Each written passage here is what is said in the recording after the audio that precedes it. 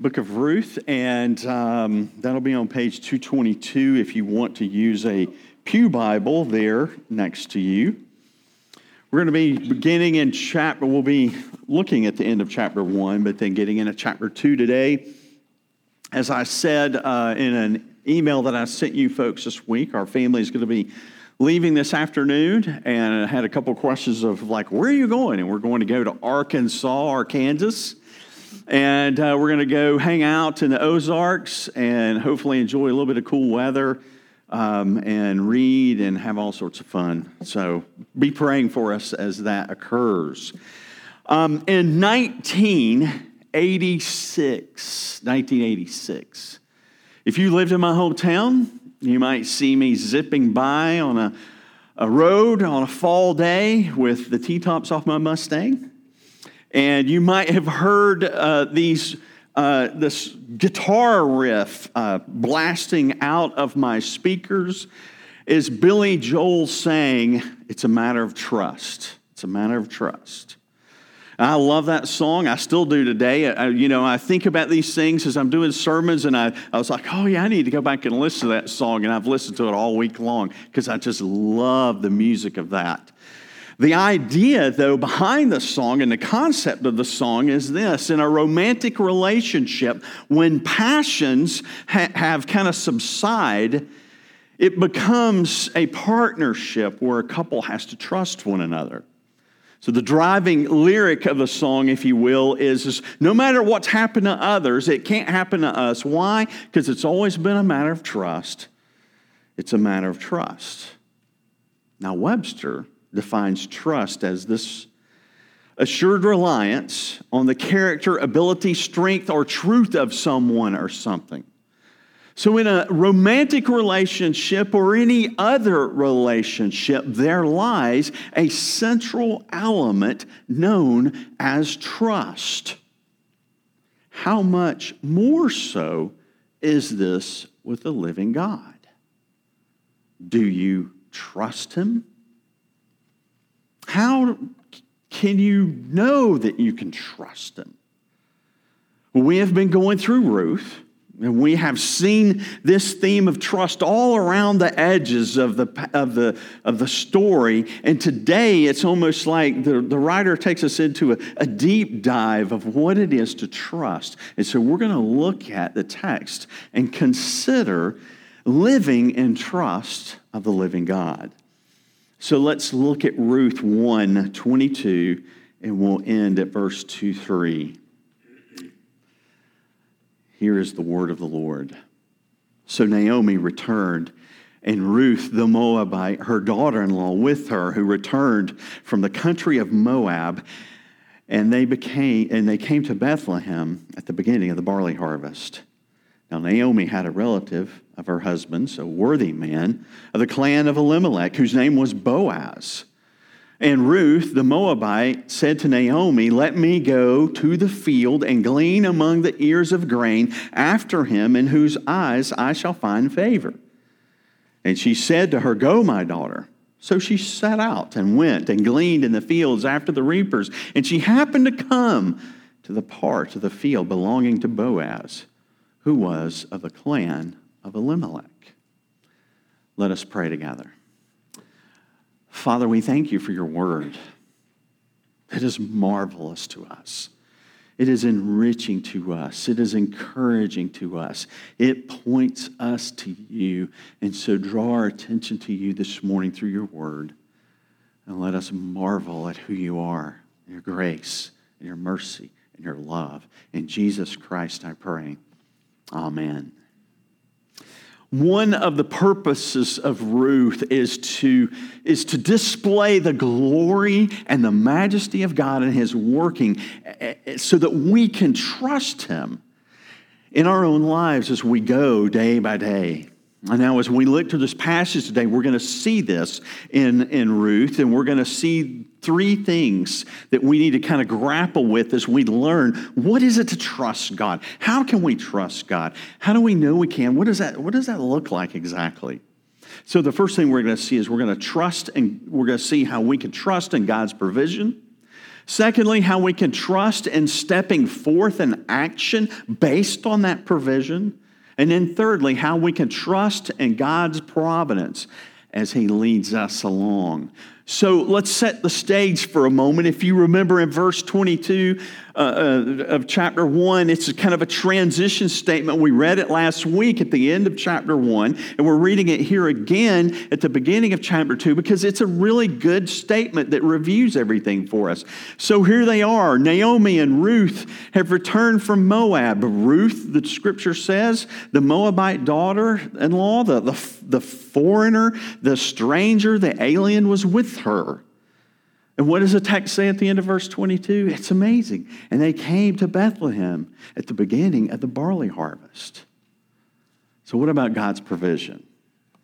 Do we have trust in God's provision? As we come to this second chapter, we get a view of the hardships of the poor in ancient Palestine. So these ladies have come to Bethlehem to that. And remember, Bethlehem is really, we could translate that as the house of bread. Because Naomi had heard that the Lord had visited his people and given them food. And she and her husband and her sons left. And they left Bethlehem, the house of bread. And they went to Moab to find something to eat. And there her husband died. And in the span of 10 years, both her sons died. And she was a widow in a foreign land. And so she hears these words, these kind of rumors. And she sets her heart and she says, it's time to go back.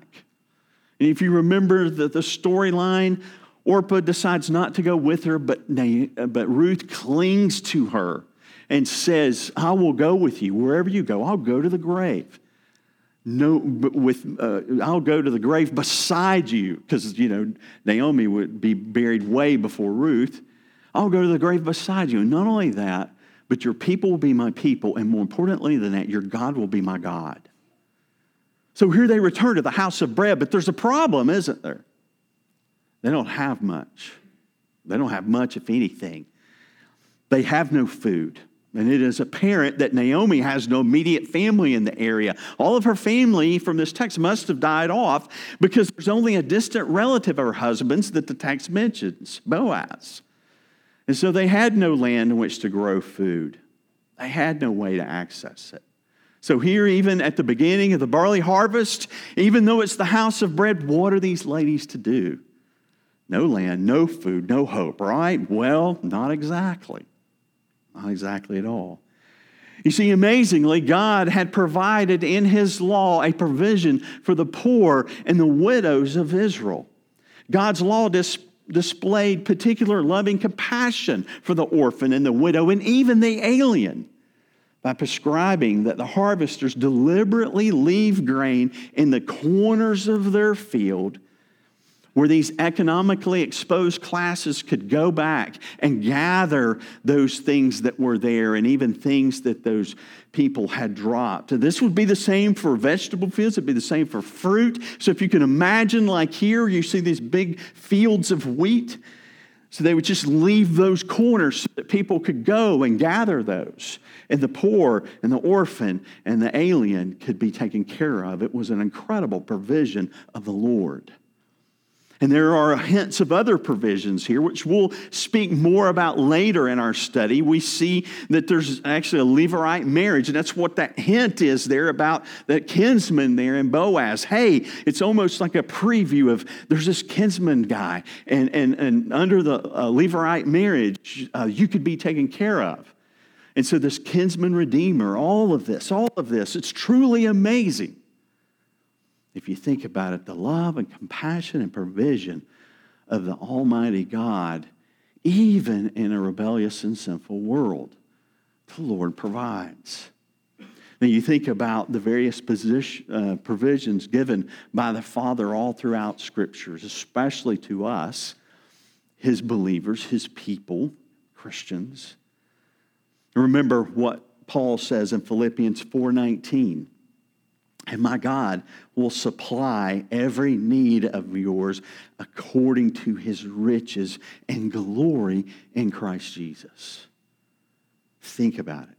What about Jesus in Matthew 6:31 and 32? He says, so do not worry saying, what shall we eat? What shall we drink? What shall we wear? For the pagans run after these things, and your heavenly Father knows that you need them. He provides for all of creation, not just believers in Christ. He provides for all of creation, but we who honor him, who worship him, who praise him, should see that more than anyone else. How about this? Consider the forgiveness that we have of sin through Christ. Consider the provision of the power of the indwelling Holy Spirit in us. Consider further his faithful promises throughout the Scripture. Even the promise that he says in Revelation, Jesus says, "Behold, I make all things new." As Paul says, and hear these words, "He who did not spare his own son, but gave him up for us all, how will he not also with him graciously give us all things?" Brothers and sisters in Christ, this is our God.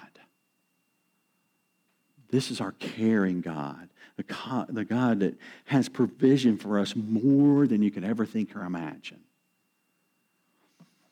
And when I first came to Christ, it's just very interesting. And if you're a covenant child here, I want you to hear this, because sometimes, I became a Christian at an older age.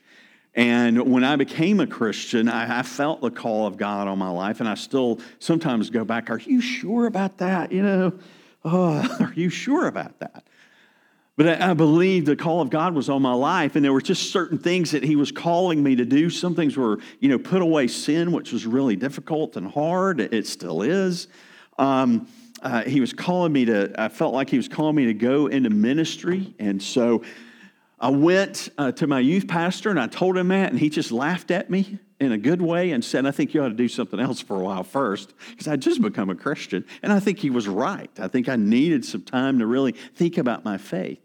But when I did decide that I was going to do that, it was challenging because, I was, like this. I'm just being honest with you. My father had died. At that point, there was enough, I was 14 years old when he died, so there was enough money that we could pay off our house, but we lived off Social Security. That's what we lived off of. My mom just felt very called and compelled to stay home and to be with us, because while I was 14 at the time, my brothers were 5 and 6 years old younger than me. And so she felt like, I need to stay home with my boys. That's more important. So we lived off Social Security. We didn't have much. And so when I started looking at going to school, it was like, how's that going to work out? The Lord provided. The Lord provided. As a matter of fact, I think sometimes we miss out by not being poor. I'm just telling you. I think we miss out in our country by having such means. I was reading the other day something on the internet that said if you make $30,000 a year, I think there's only 1.5% of the world that makes that much. I mean, you think about how much we have. It's amazing. But if you're a child of the covenant and you grow up, for me, that was all strange. It was all new, trusting God. What I would say to you is this: don't miss out on those opportunities to trust in the Lord. There'll be plenty of opportunities to do that. Look to him. He will provide. It's amazing. I can tell you, whether it was in Bible college, I went to a concert one night. They were taking up a love offering. I had $20 in my pocket. That's all I had. I gave that $20 away. The next day in my bell box, I got 40. I mean, the Lord provides. It's amazing. When I was in seminary, we had to repair a car. It's just broken down. We had to fix it. I looked at Chris. I said, "There's no presents for the girls this year for Olivia McKay," and she just cried, and we just had to pray about it and everything. Came back from a Christmas concert. Somebody had stuck $500 in our door. The Lord provides. He provides. And like I said, sometimes I miss that. I miss longing to see him care for me as a child. Even now, folks, as we think about the capital campaign and making a seat at the table, I struggle to trust. I'm not kidding you. I look at the obstacles before us and I'm like, how in the world, Lord? How in the world? And as soon as I think that, it's almost like the Lord whispers in my ear, oh, I'm a provider. I'll provide. He will provide.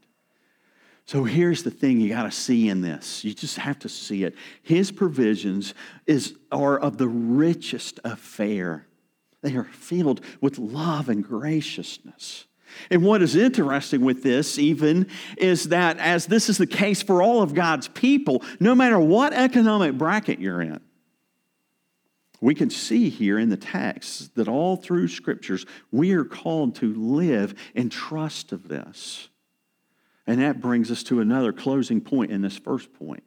Or it says this: these charitable provisions of the law and theology behind them, it was to remind God's people of their unique status among the nations of the world. While everyone had to make a living and put food on the table, making a living was not to consume the attention of God's people. God's people were not to lose sight of ministering to others in Yahweh's name. In other words, those people that own those fields were to be a great blessing to other people. And they could because God had been a great blessing to them. You see, blessing is all just passed around from God to each other, to another, to another, to another.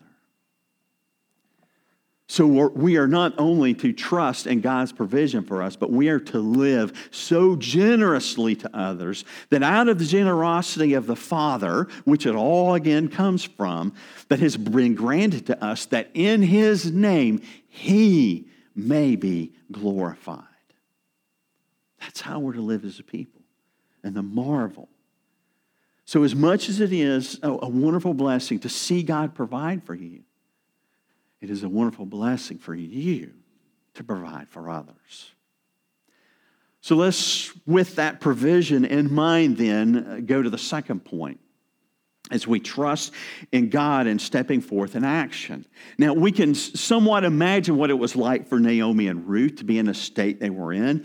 We might be also be able to imagine what it would be like them to feel perhaps paralyzed and unable to move in a situation like this. However, faithful Ruth, ever faithful Ruth, steps forward. Verse 2, she said to Naomi, "Let me go into the field and glean among the ears after him, in whose sight I shall find favor." And she said to her, "Go, my daughter." And so she set out and went and gleaned in the field after the reapers. Now, I want you to notice a few things here. The first thing is that she doesn't say to her mother-in-law, "Let me go out and just visit the ladies. Let me go out to town and hang out with them. Let me just go walking in the fields. I need some fresh air. I just need to be alone. I need some me time." She doesn't do that. She doesn't sit at home and wring her hands and worry about what they should do or not do. I wonder what God's will is in this situation. He's got to show me. I wonder what God's going to do. Should I go? Should I stay? What should I do? You know? She's not paralyzed by her own selfishness. She's not paralyzed by fear. She just goes because she understands. She understands. As one writer says, some may be under the impression that waiting on the Lord is like waiting on an Amtrak. If you stand around long enough, you'll get a train or you'll hear from the Lord. Not Ruth. Not Ruth. It was obvious that the provision the Lord had made, and she knew it, and it was before her, and so she took a step of faith. She gets to work with what was right in front of her. She obviously had a belief that God would provide for her and Naomi. Now listen, this was an act of faith. Even with God's provision to the alien, some may have sought to forbid the Moabites from gleaning. You never knew, actually, what the attitude of the landowners and workers would be. They may shoo her off, run her off. Furthermore, as a woman and an outsider, she was especially vulnerable, as you can imagine. She had to be careful where she went. So she had to get to a place where she would find someone who would look upon her with favor. And so even as she steps out the door, even as she goes to that, that's what she's looking for someone who would show favor to her. That's the prayer of her own heart. So we have to ask the question, where does that favor come from? It can only come from God. It is He who grants favor in the hearts of others for His people. And you'll see Him to say, pray for those things all throughout the Scripture. And yet, it is another marvelous provision that He endows those He cares for to have favor in the sight of others. And so here Ruth is as she's humbly seeking this favor, and she does so trusting God while stepping forth in action. So now listen to me. To live by faith, to live and trust means to take God at His word and then act upon it. James 2:20 says, faith without works is dead. And so she trusted in the provision of God. She knew what the law was. She understood it. And so she takes those steps by faith. And the first thing we need to understand is that if we want to walk this way before the Lord, we need to understand the provision the Lord has for us. So we need to consider the many carefully laid out provisions in the Scripture. There's many promises there in the Scriptures. And we're called to know them. We're called to trust them. We're called to trust Him in these things. Now, secondly, in light of those provisions, His promises, His work, His indicatives for us on our behalf in Christ Jesus specifically, He has called us to live by faith and to live in light of those. So let me ask you a question. Where might the Lord want you to take an action step? I remember, again, as that young Christian, having the angst of trusting in God and the steps I believe He'd have me take. Can I trust You, Lord? Can I really trust You? Will You let me down? Or it's almost like at that stage in my life in faith, I was like, are You for real? Are You really who You say You are in the Scripture, God? Can I live in such a way that You take care of my means? That You provide the money that I need for college, that every day You meet just the basic needs of food and car and the things that I need? What about you? Might it be a calling to a new career? Might it be a new service opportunity that's before you? Might it be that He's asking you to give more than you ever thought possible in some way when it comes to time or money or talents? Might He be prompting you to share the gospel with someone or in some way that causes you fear and anxiety? Or how about this? Maybe He's calling you to just take the everyday normal step of action of loving your wife, loving your children, loving your coworkers, of getting up out of the bed and going to work every day, or getting up and going to class, or fixing the next meal, or washing the dishes, or washing your clothes, or whatever a normal day looks like to you, even coming to worship. Listen, all of it, every single bit of it for the Christian is for the glory of His name as we simply live before Him in righteousness. What is so very miraculous is that even in those everyday things of life, just like we see here with Ruth, this is an everyday thing. She has no idea what's going on behind the scenes. None. She's just going out to feed her and her mother-in-law. Daily stuff. What's going on? God is at work behind the scenes. He is accomplishing all His holy will. He uses ordinary events to advance his purposes in this world. And he's still doing that today. Sometimes I love to open the newspaper and look at it in those terms. Why is that man being elected to that office? Why is that law coming to pass? Why are they saying those things? And we look at it sometimes and we think, like the old movie, have the gods gone crazy? But the reality is that God is not crazy. He's not gone crazy. He is in charge of everything, and he's working it all out according to his purposes. So let me make it personal. For some, they may look at it and say, Obama was the greatest president to ever live. Some may be saying, I'm voting again for Trump because he's great. It's the Lord who puts those men in office. That's what the Scripture says. And that's what I find maddening about the internet sometimes, is I see Christians bashing all of them. And I'm like, you're standing on dangerous ground here, because the Lord says we're to honor those people and to pray for them. Doesn't matter what your political platform is. That's what the Scripture says. So we need to be careful. The Lord is orchestrating all these things, and he has called us to action. So that action may just simply be, I'm going to get up tomorrow morning, and I'm going to pray for that president I don't like. You see? I'm going to pray for that governor I don't like. I'm going to pray for that man I love. Whatever the case is. So this brings us to our last point. We see his provision. And so it calls us to step out in action as believers in Christ. And we need to trust in the providence of God, our trust in God's providence. As Ruth set out and she went glean in the field after the reapers, the text says this. Notice the text. She happened to come to the part of the field belonging to Boaz, who was of the clan of Elimelech.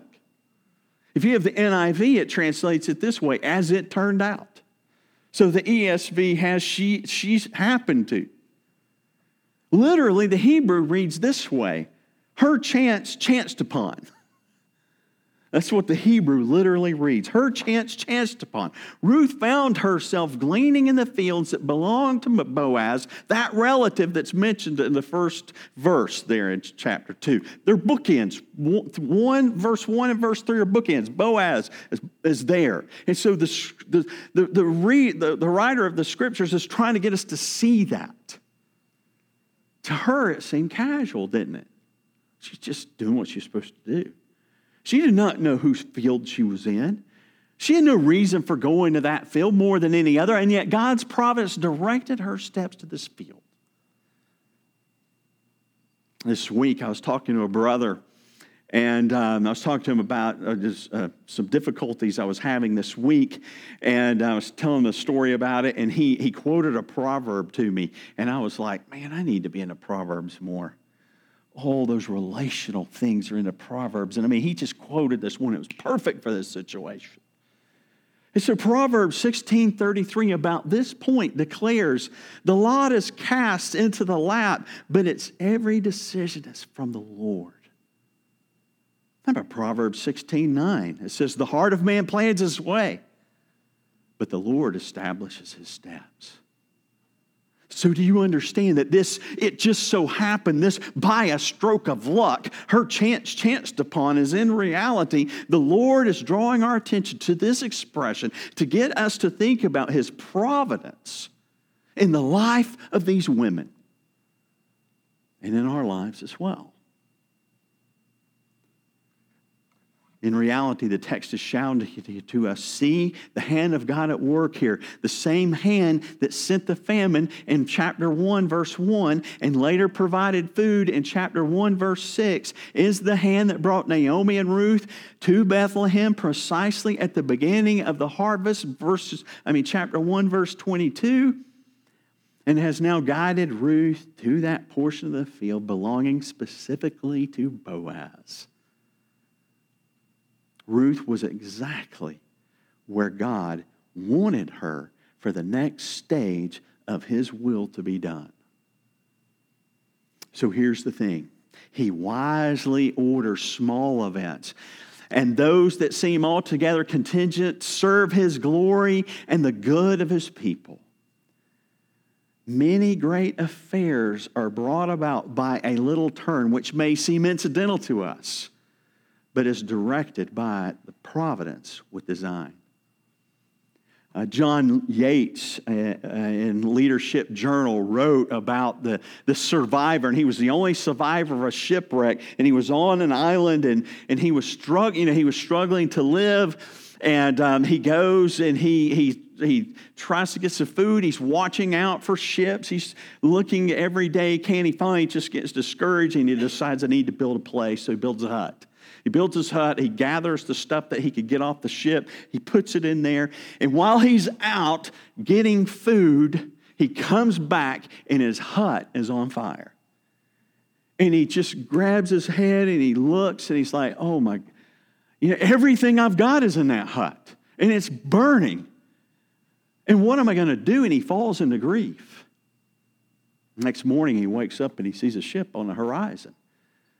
And the ship pulls up, and he's known, I've been here weeks and weeks and weeks, and nobody's ever seen me, and no ship comes by here. He asks the guy, why in the world did you stop? And he says, I saw your smoke signal. Providence. John Wesley's father, Samuel, was a dedicated pastor, but there were those in his parish who did not like him. On February 9th, 1709, a fire broke out in the rectory of Epworth, possibly set by one of the rector's enemies. Please don't burn my house down, okay? I wouldn't like that. That would be very hurtful. Young John was not yet 6 years old. John Wesley was not yet 6 years old, and he was stranded on the upper floor of the building, and two neighbors rescued the lad just seconds before the roof crashed in. One neighbor stood on the other shoulders and pulled young John through the windows. And Samuel Wesley said, come, neighbors, let's kneel down. Let's give thanks to God, for He has given me all my 8 children. Let the house go. I'm rich enough. John Wesley often referred to himself after that as the brand plucked out of the fire from Zechariah 3:2 and Amos 4:11. In the years that came after that, he noted February 9th in his journals, and he gave thanks for God and His mercy. Now here's the thing. Samuel Wesley labored for 40 years in Epworth and saw little fruit. But I want you to consider what his boys have done, John and Charles. You see, here's the point you never know. God is working out His purposes. You never know. Let me ask you a question. Might there be someone in here who has a child, whom that child has a child, and that child has a child, and they're the next great evangelist like Billy Graham or Billy Sunday? Or maybe they're the next great theologian like John Calvin. We never know. God is providentially working out all things. I could give you story after story, and you probably could to me too. This providential working out in our lives is a delight, and it's a mystery, and it's incredible to think about. God is constantly working, as the Scripture says, with us, in us, and for us to accomplish His great pleasures and His desires and His purposes. For us, on this side, we pray, we seek His will, we make decisions, and sometimes we make mistakes. But it is God who orders events and lovingly guides His children in the grace and the love of His beloved Son. So, brothers and sisters of Christ, grasp it. Trust in God's provision. Take action based on that provision. And then trust that God is working behind the scenes to accomplish His will. I'm reading a book right now by Os Guinness, and Os Guinness says, You know, the reality is that you're going to be gone about 100 years from now, and in another 500 years from now, nobody will ever know you existed. God does. And He loves you. And He's caring for you. And He will.